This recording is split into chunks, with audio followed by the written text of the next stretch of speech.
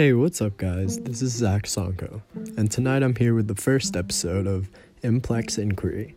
If you don't know what Implex is, it's complicated, not simple. I was looking around my room and saw a bungee chair. Like, who thought of the idea that you'd make a circle or a ring, like a lifesaver boat, and just put ropes inside of it and sit on top of it? And it turned out to be comfortable. I guess half the things we do and have are made by weird or stupid ideas. Like a unicycle. Who would want to sit and ride around on a wheel? Ooh, yay! Or earplugs. Like, who thought of that idea? Maybe like cavemen very early.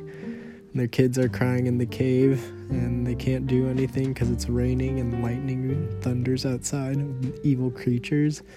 So they're stuck in the cave with the crying kids. So they probably had rocks shoved them into their ears.